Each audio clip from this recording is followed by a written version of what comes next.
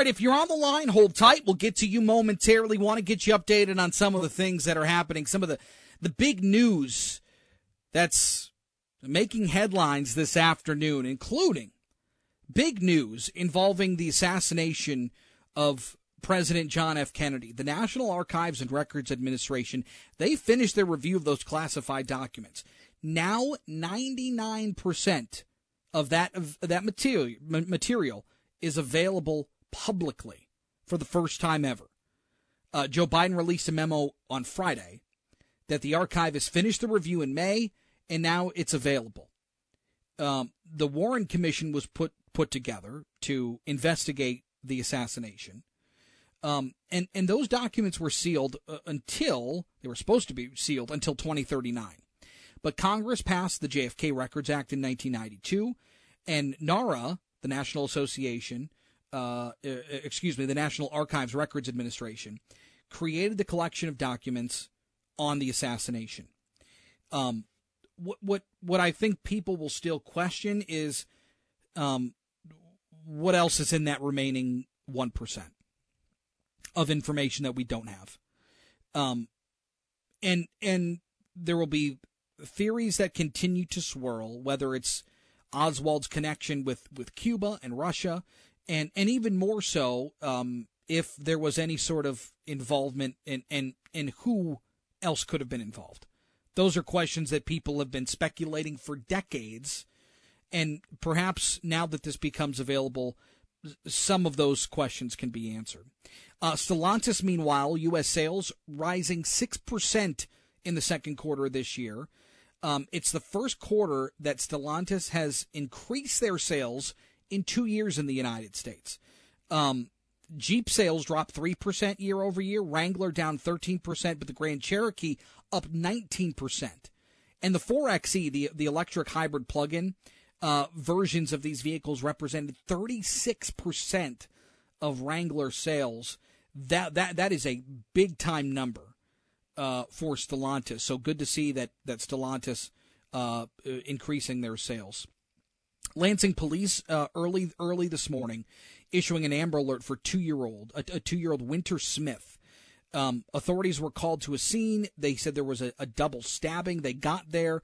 It is believed the mother of the little girl is being treated at an area hospital in Lansing. And they say that 28-year-old Rashad Trice was the one who took the little girl. Police are saying she's in danger because Trice was arrested at about just before 6 o'clock this morning in St. Clair Shores, and Winter was not there. So police are still looking for this little girl. If you know anything, call police or Crime Stoppers. In the meantime, another story that we are continuing to follow, and some pretty good news at the same time. Last week's Detroit fireworks along the Detroit River, they were impressive, of course, in the air, but so were the number of arrests that they made during the event. Detroit police say that there were a whopping 0 arrests at the fireworks. WJR senior news analyst Marie Osborne. Marie, that hasn't really happened in many of the 65-year history of this event, has it? You're absolutely right, Chris, and you're absolutely right by saying it is good news. There were just 18 curfew violations during the event, and as you said, 0 arrests. The curfew violations, of course, were for youngsters that had to be either in the company of an adult or their guardian or parent after a certain time that evening. So there were just 18 of those. Police Chief James White says it was one of the very few times in his nearly 30-year career that there were no arrests during the fireworks. The event, though, was dogged by rain for most of the afternoon and the evening, if you'll remember, so that kept the crowds down. DPD had expected between 15 and 20,000 people for the event, but many report the crowd was really much smaller than that. During last year's Ford fireworks, 6 people arrested, including 4 people who were cited for carrying concealed weapons and another who was accused of an aggravated assault of a police officer. So that was last year. Past fireworks, Chris, have had all sorts of problems. You might remember back in 1989, police had to make 30 arrests there. 2 people were shot, 3 people were stabbed during that incident in 1989. In 1991, there was a case that made national headlines. 2 teenage sisters among 6 black women charged with beating a white woman, and it was all captured on video. It was really one of the first times that a crime was captured on video like this.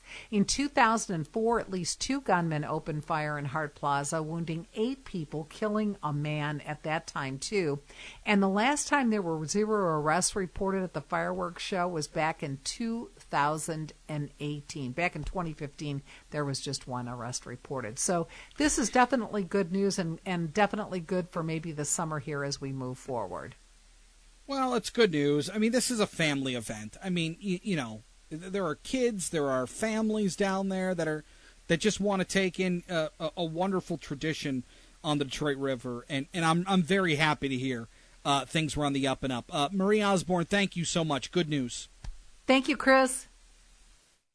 800-859-0957. I know we got some folks on the line, so let's get right to it. Lisa in Mount Clemens. What's up, Lisa? Oh, hello, Chris. Thanks for taking my call. So I have found a lot of things during COVID. Number one, in my opinion, Gretchen Whitmer went way over the line.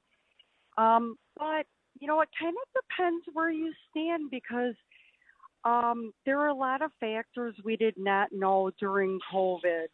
And I found that it became like more of like a moral debate where if you didn't have the same opinion, you were an evil person.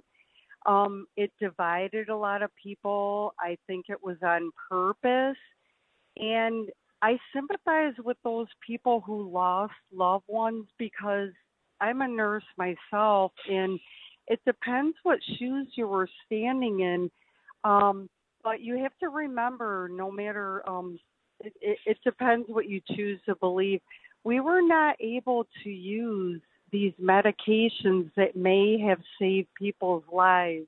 We were told to lock down, and we found out. Yeah, that and Lisa, this is about in this case, this is about the Michigan Court of Appeals saying that the Michigan Department of Health and Human Services didn't have the authority to restrict what businesses, particularly restaurants, were doing over COVID. And when the Supreme Court, like you mentioned, in the way that Governor Gretchen Whitmer was handing down these restrictions, that she didn't have the authority and needed legislative approval, the fact that she didn't get it and she was still issuing these edicts, well, that was improper. She didn't have the power to do it. So the Supreme Court knocked that down. But what we saw after that was the MDHHS making those decisions almost to a T how the governor had them. And so now the Court of Appeals saying that no, the MDHHS, the Michigan Department of Health and Human Services, didn't have that ability. They didn't have that authority to issue those. And then what we saw was, in the case of Rivercrest Catering, which was the company that Al Addis, the attorney who we had on just a bit ago, talked about, they were the ones that were irreparably harmed from this. And you've got the dissenting opinion in the Court of Appeals in that 2-1 decision that says, well, this should be moot because we're past COVID. We need to move past it. But what the attorneys in this case are saying, Al Addis is saying, is that it's not moot because if something were to arise similar again, the Michigan Department of Health and Human Services or whomever could have still acted that way. And with that ruling from the Michigan Court of Appeals that they cannot. But there could be some financial aspects at play here too, whether or not these companies, these restaurants, these catering companies would be able to take advantage financially of this based on the facts that, according to the court, they weren't able to make those kind of restrictions. We got to take a break. More coming up next here on JR Afternoon.